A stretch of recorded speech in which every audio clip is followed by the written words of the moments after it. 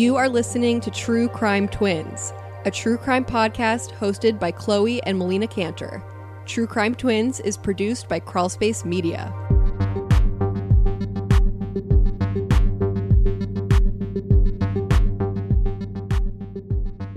And welcome back to True Crime Twins, a true crime podcast where we tell crime stories using our occupational knowledge of criminology and medicine.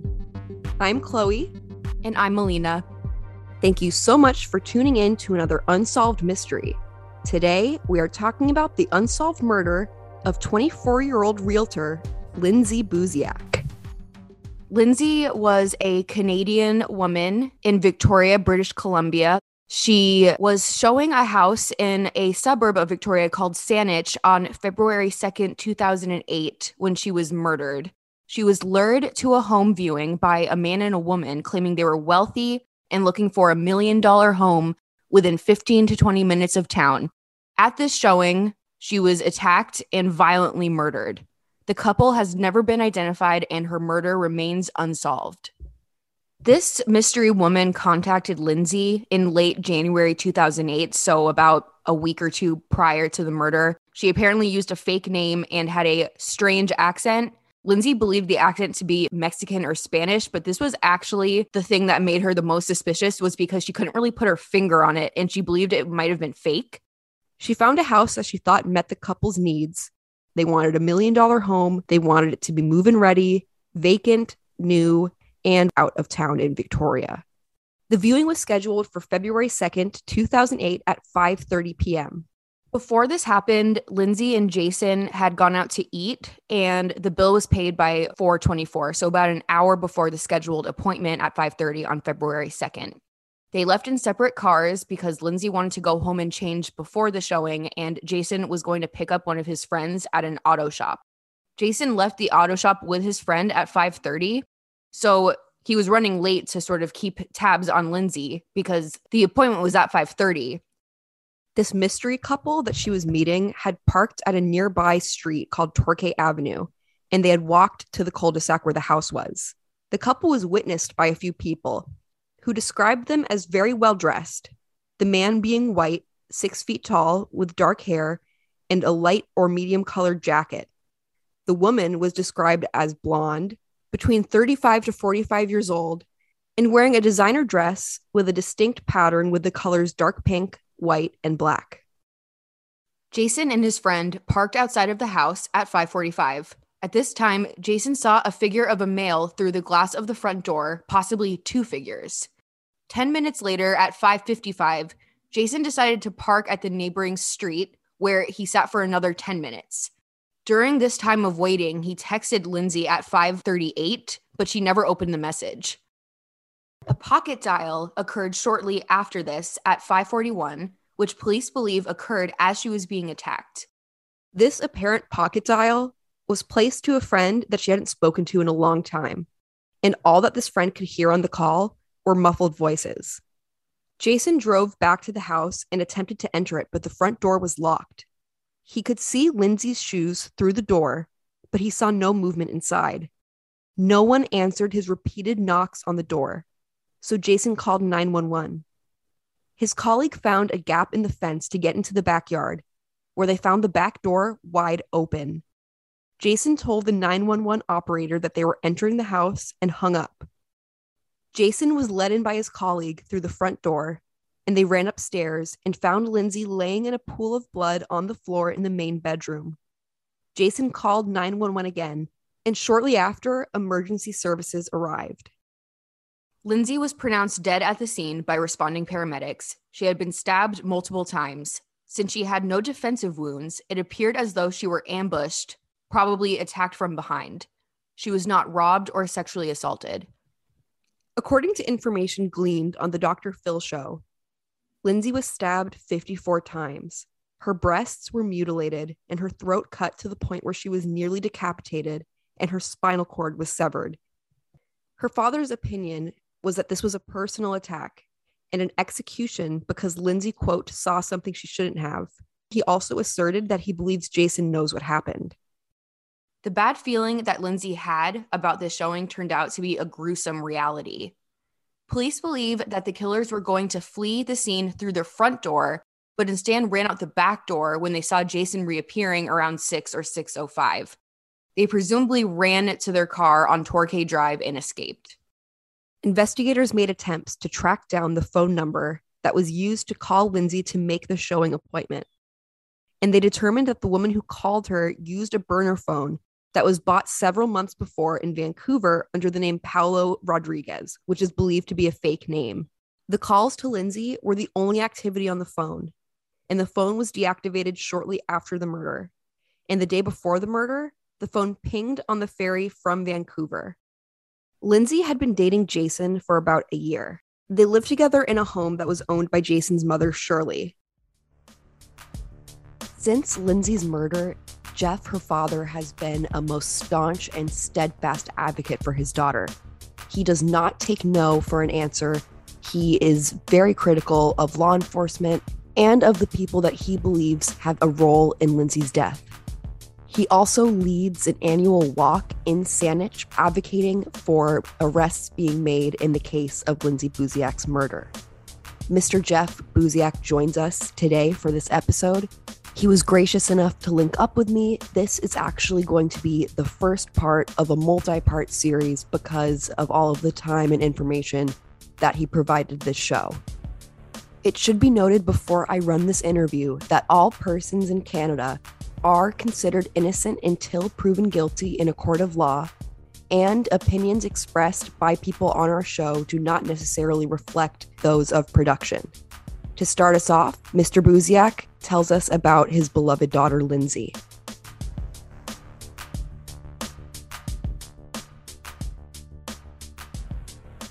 How can I describe her? She's my loving daughter. She was an extremely nice person. She was very loving, very caring. She valued her friends, girlfriends especially. They were super important to her. And also her sister, her mother, of course, and daddy. All around, just a great gal, pretty high energy, quite emotional. She could be fiery, but she was just nice, really nice nature, loving, kind, and very friendly, very open, warm. Yeah, I don't know what else to say. I just loved her dearly.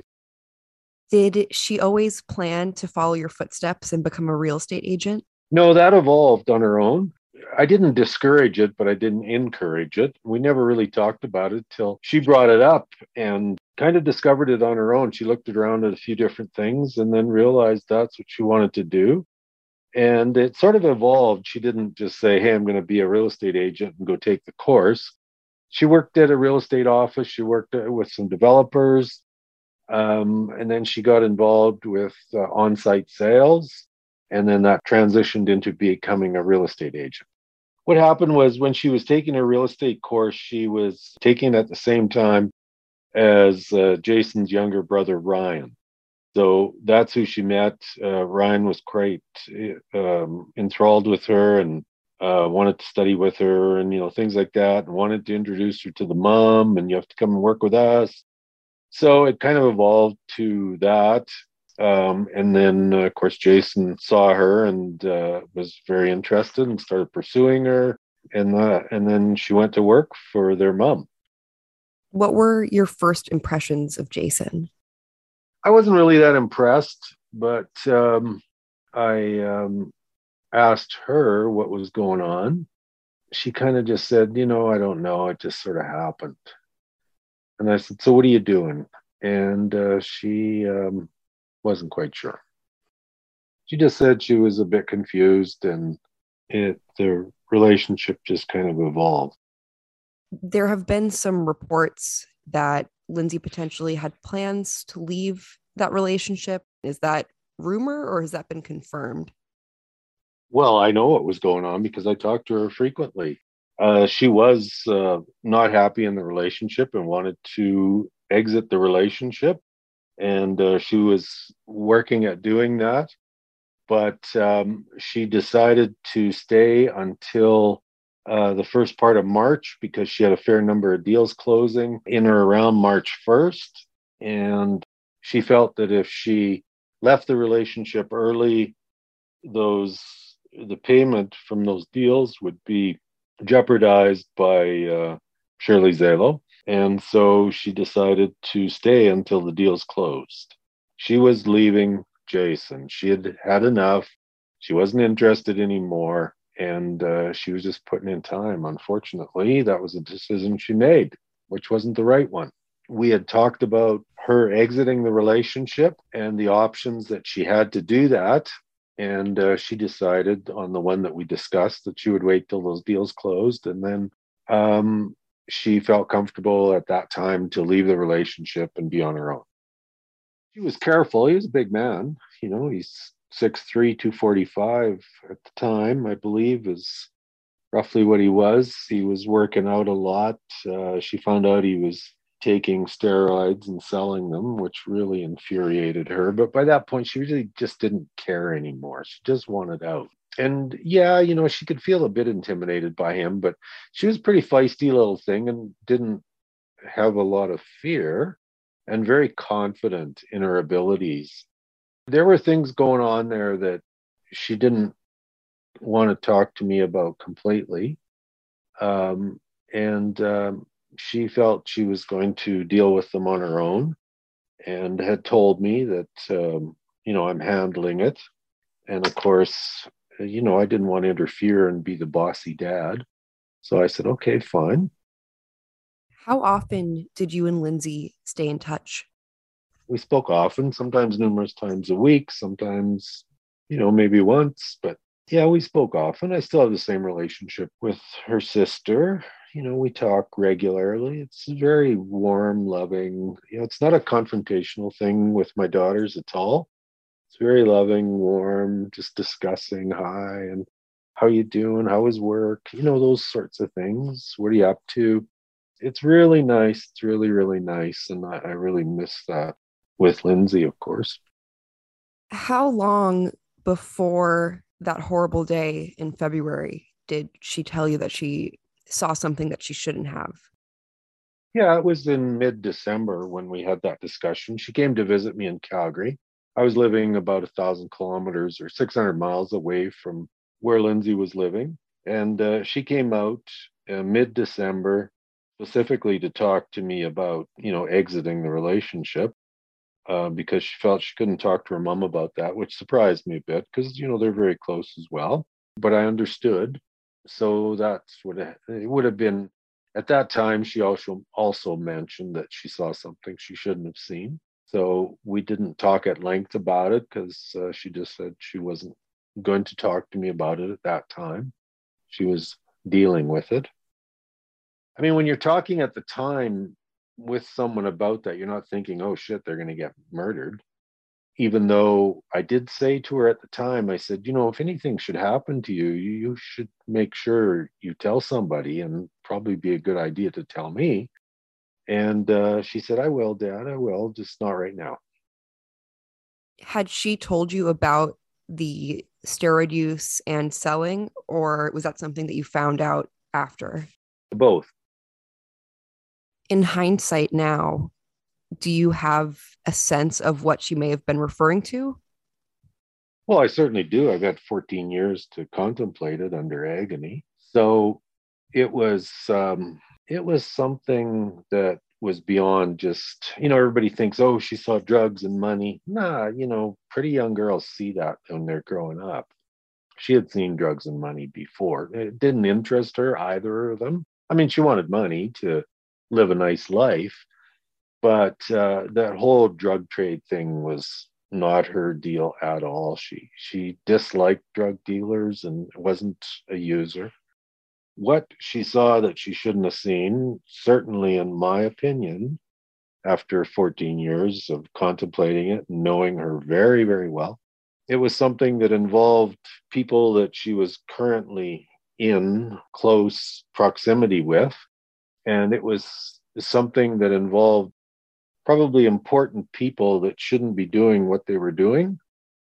And it was beyond, drugs and money. It was other dastardly stuff that involved so-called innocent folks that weren't so fucking innocent. And so that was the result of her death, as far as I'm concerned, was the people that she knew that information about just decided that she was too high of a risk and she needed to be terminated.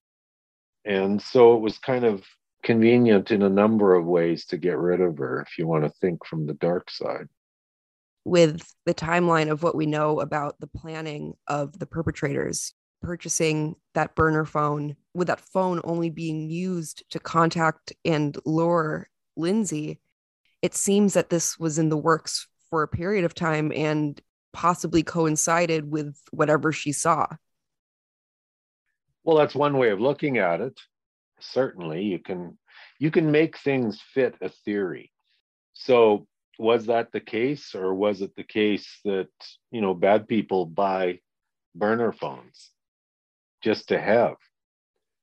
So did they buy that particular phone because they wanted to murder Lindsay, or were they just buying a burner phone anyhow, and they just happened to use that one that they bought that particular day to do Lindsay? So, that's different ways you can look at the whole burner phone thing.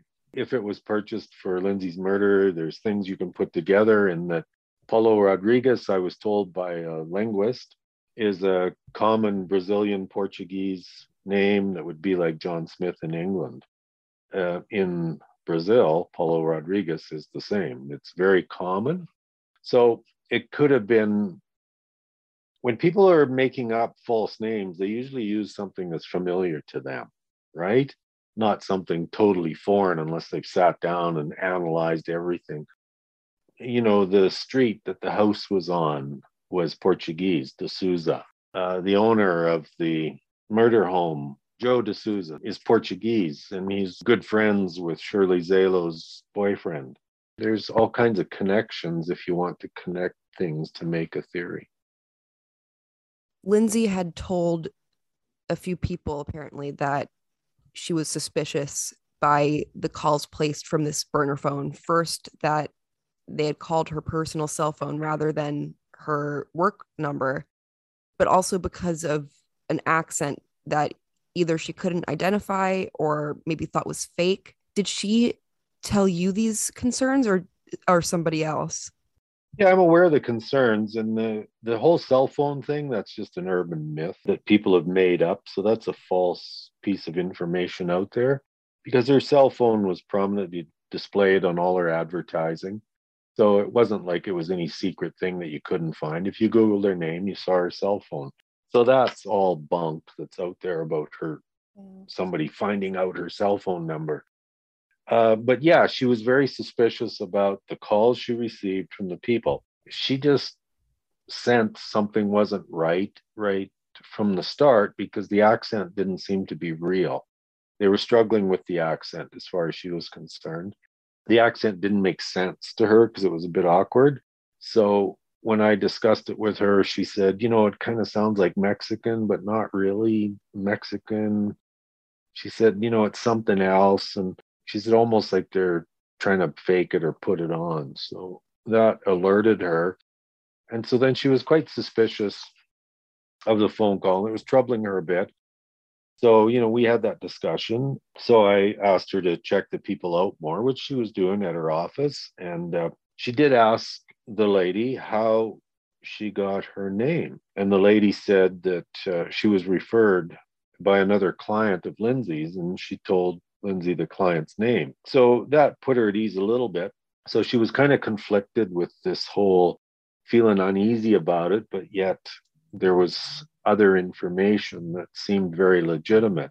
So two things I point out was, one, this client, that they dropped the name of a client. So Lindsay phoned the client, but the clients were away on holidays. She told me that. So that's a true part of the story. And now, a quick word from our sponsors. Thanks for listening to our sponsors. Now back to the show. And the other part that I find very interesting is the discussions Lindsay had with the woman were very clear that the woman Lindsay was speaking to had a very good understanding how corporate transfers work in real estate. You probably don't know unless you've had one.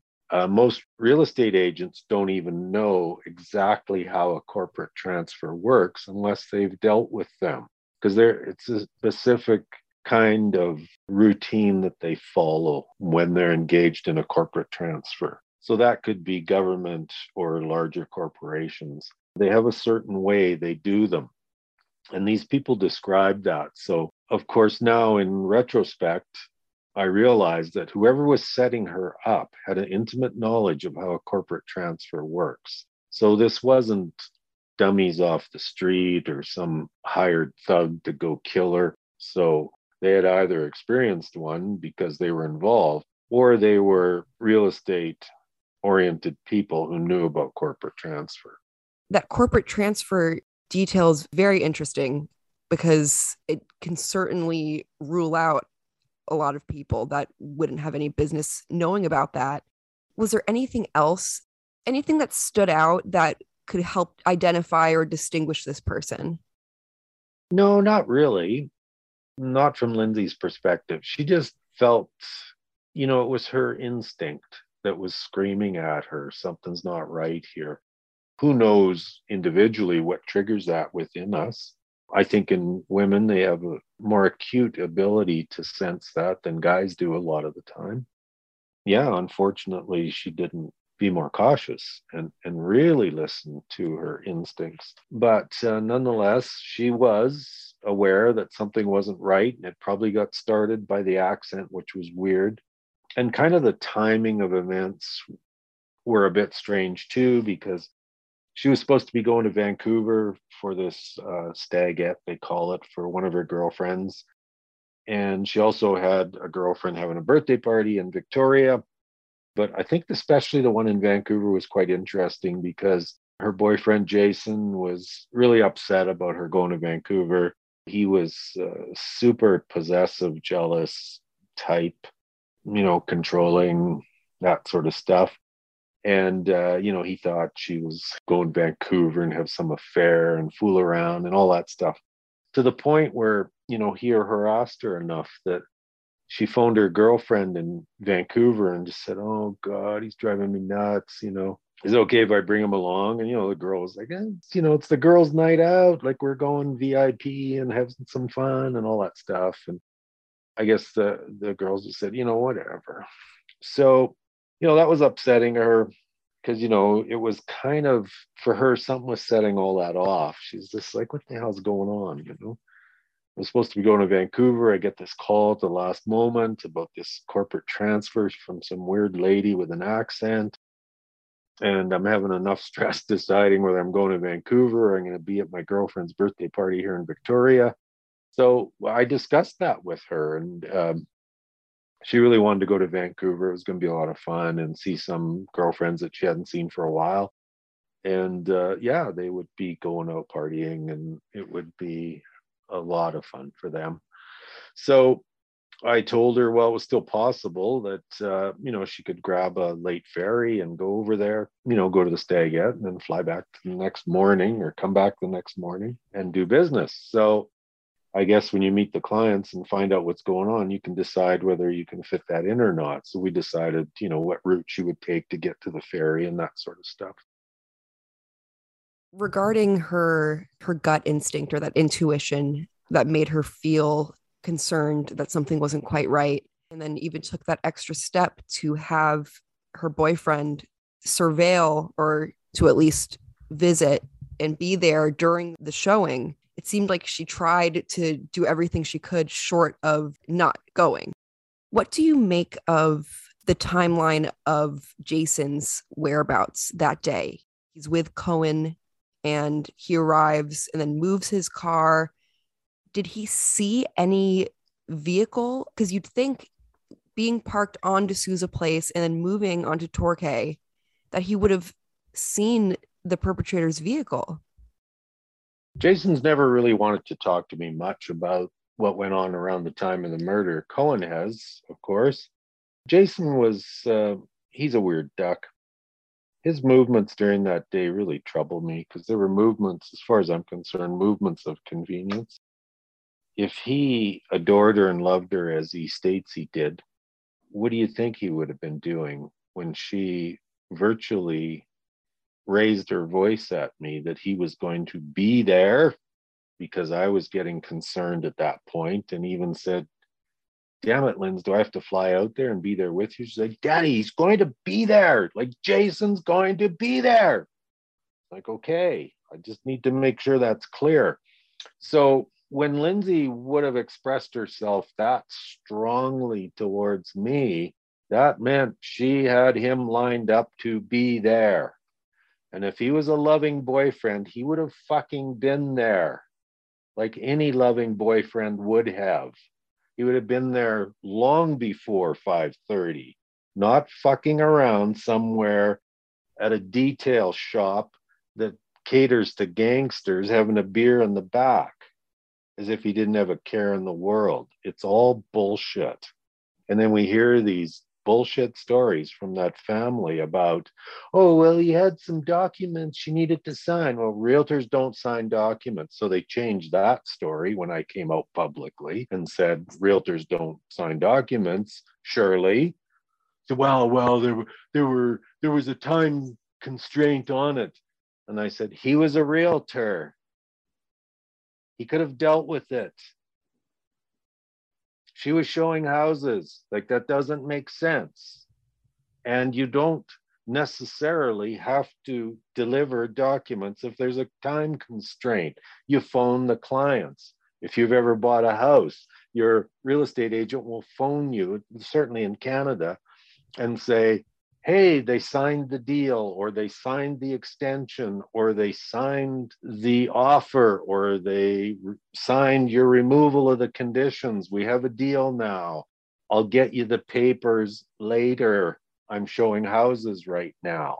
So that was bullshit as well. So all the excuses coming out of that family, who were all real estate agents, the mom, both sons, and Jason also was a mortgage broker at the time, who was offering financing to get more arrange mortgage for any of Lindsay's clients who needed financing. So that would have been his job, to be there, meet the clients. Do you require financing? I can do that for you.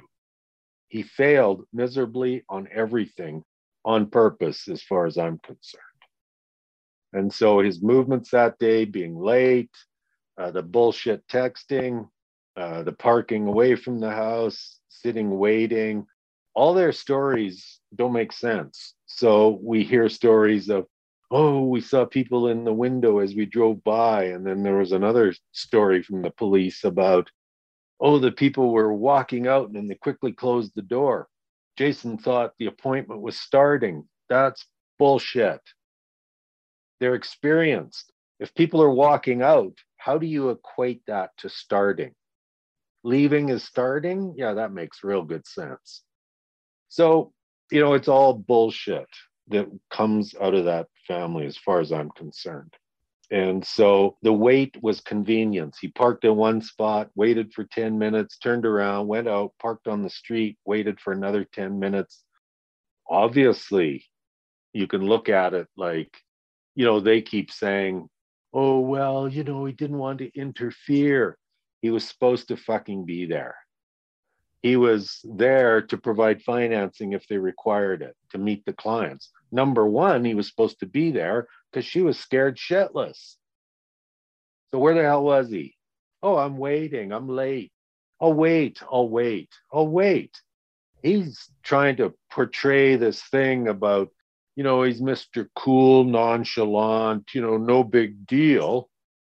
So then when he decides to go, well, let's, go have a look, and he phones 911.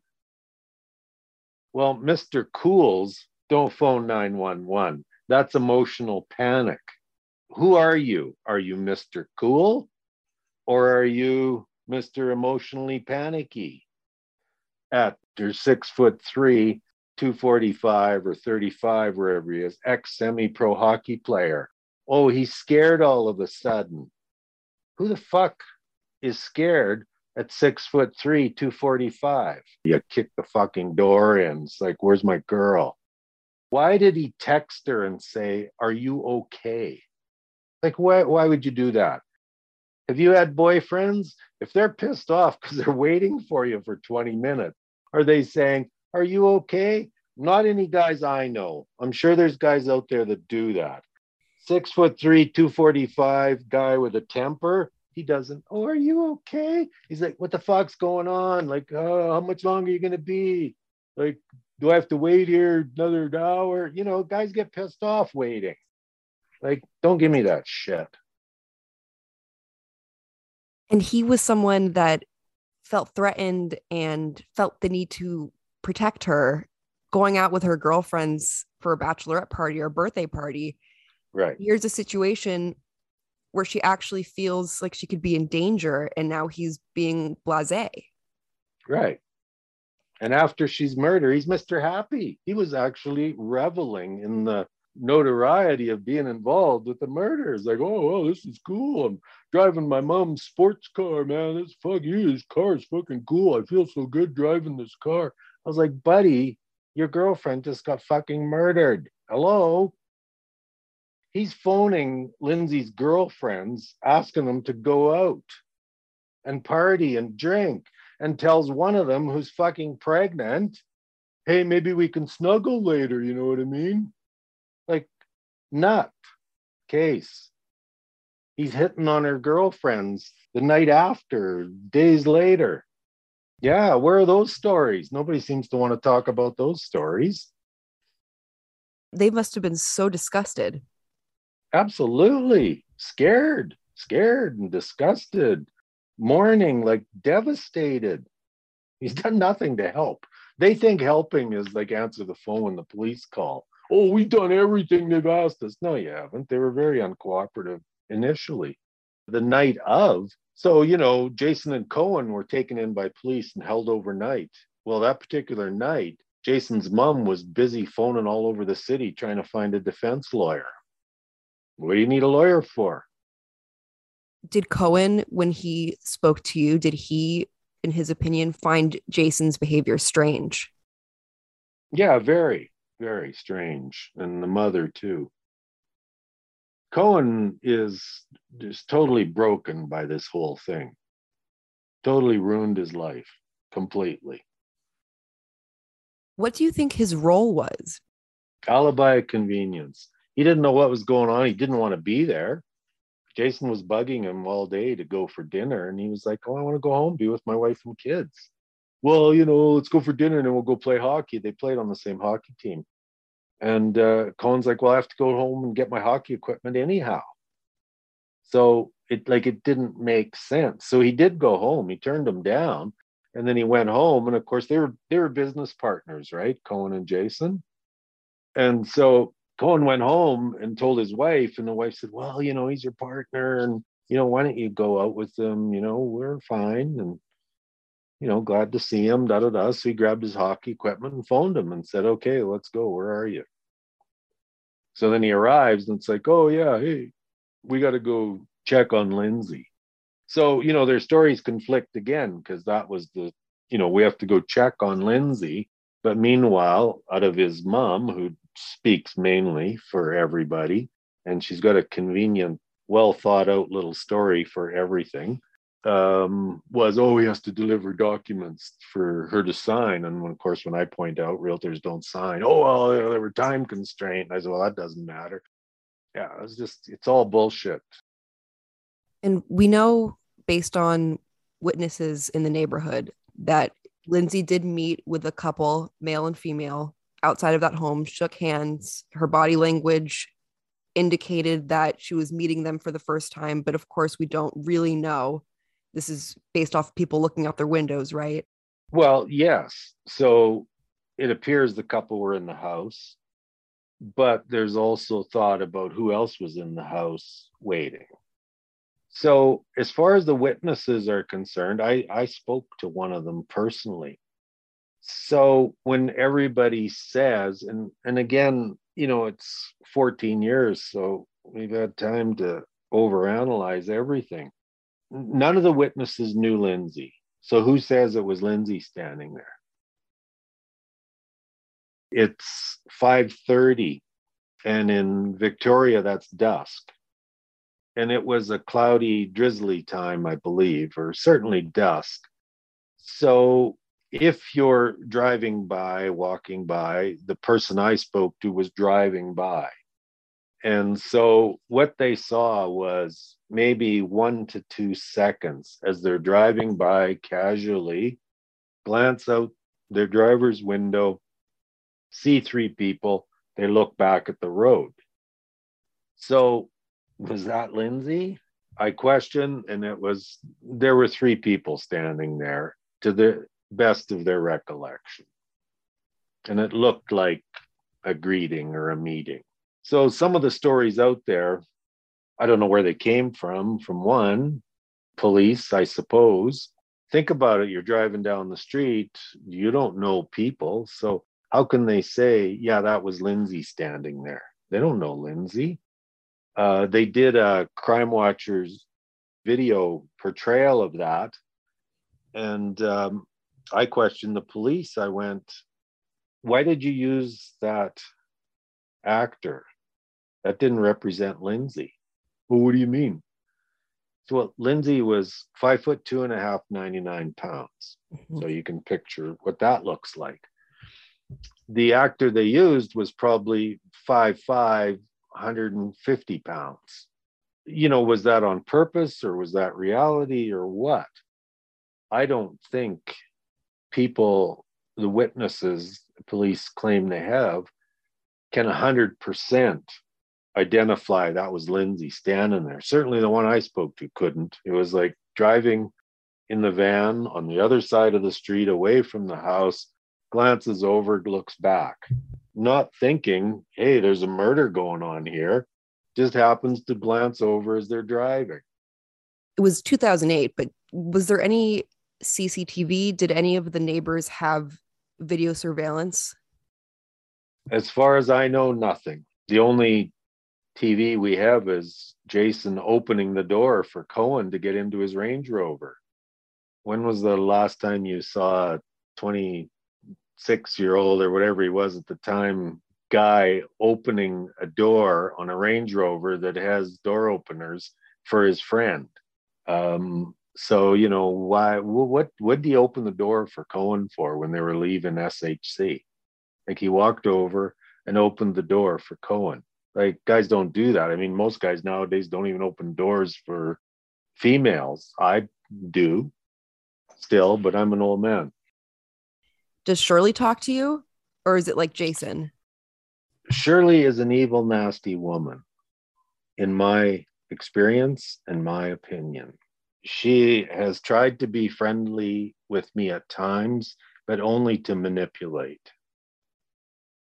She will get frustrated that I can't be manipulated, and then she lashes out and calls me names and hollers at me and tells me I'm evil and blah, blah, blah, blah, blah. She is just nasty. She is one of these people who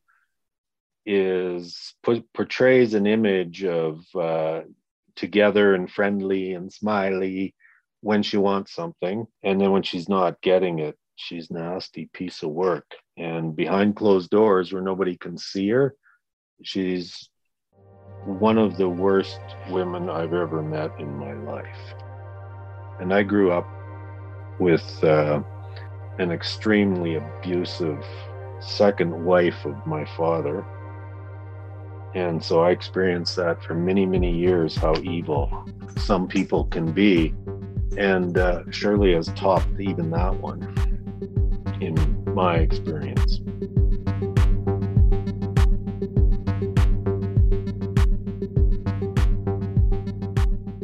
Thank you for listening to the first part of our coverage on the murder of Lindsay Buziak. Thank you again, Mr. Jeff Buziak, for joining us for this mini-series. Please stay tuned for upcoming episodes regarding this case. Please take a moment to give True Crime Twins a 5-star rating and positive review on your preferred podcast platform. You can also keep up with us on social media. We're on TikTok and Twitter at True Crime Twins, and on Instagram at True Crime Twins Podcast. You can also email us with case suggestions or anything at truecrimetwinspodcast@gmail.com.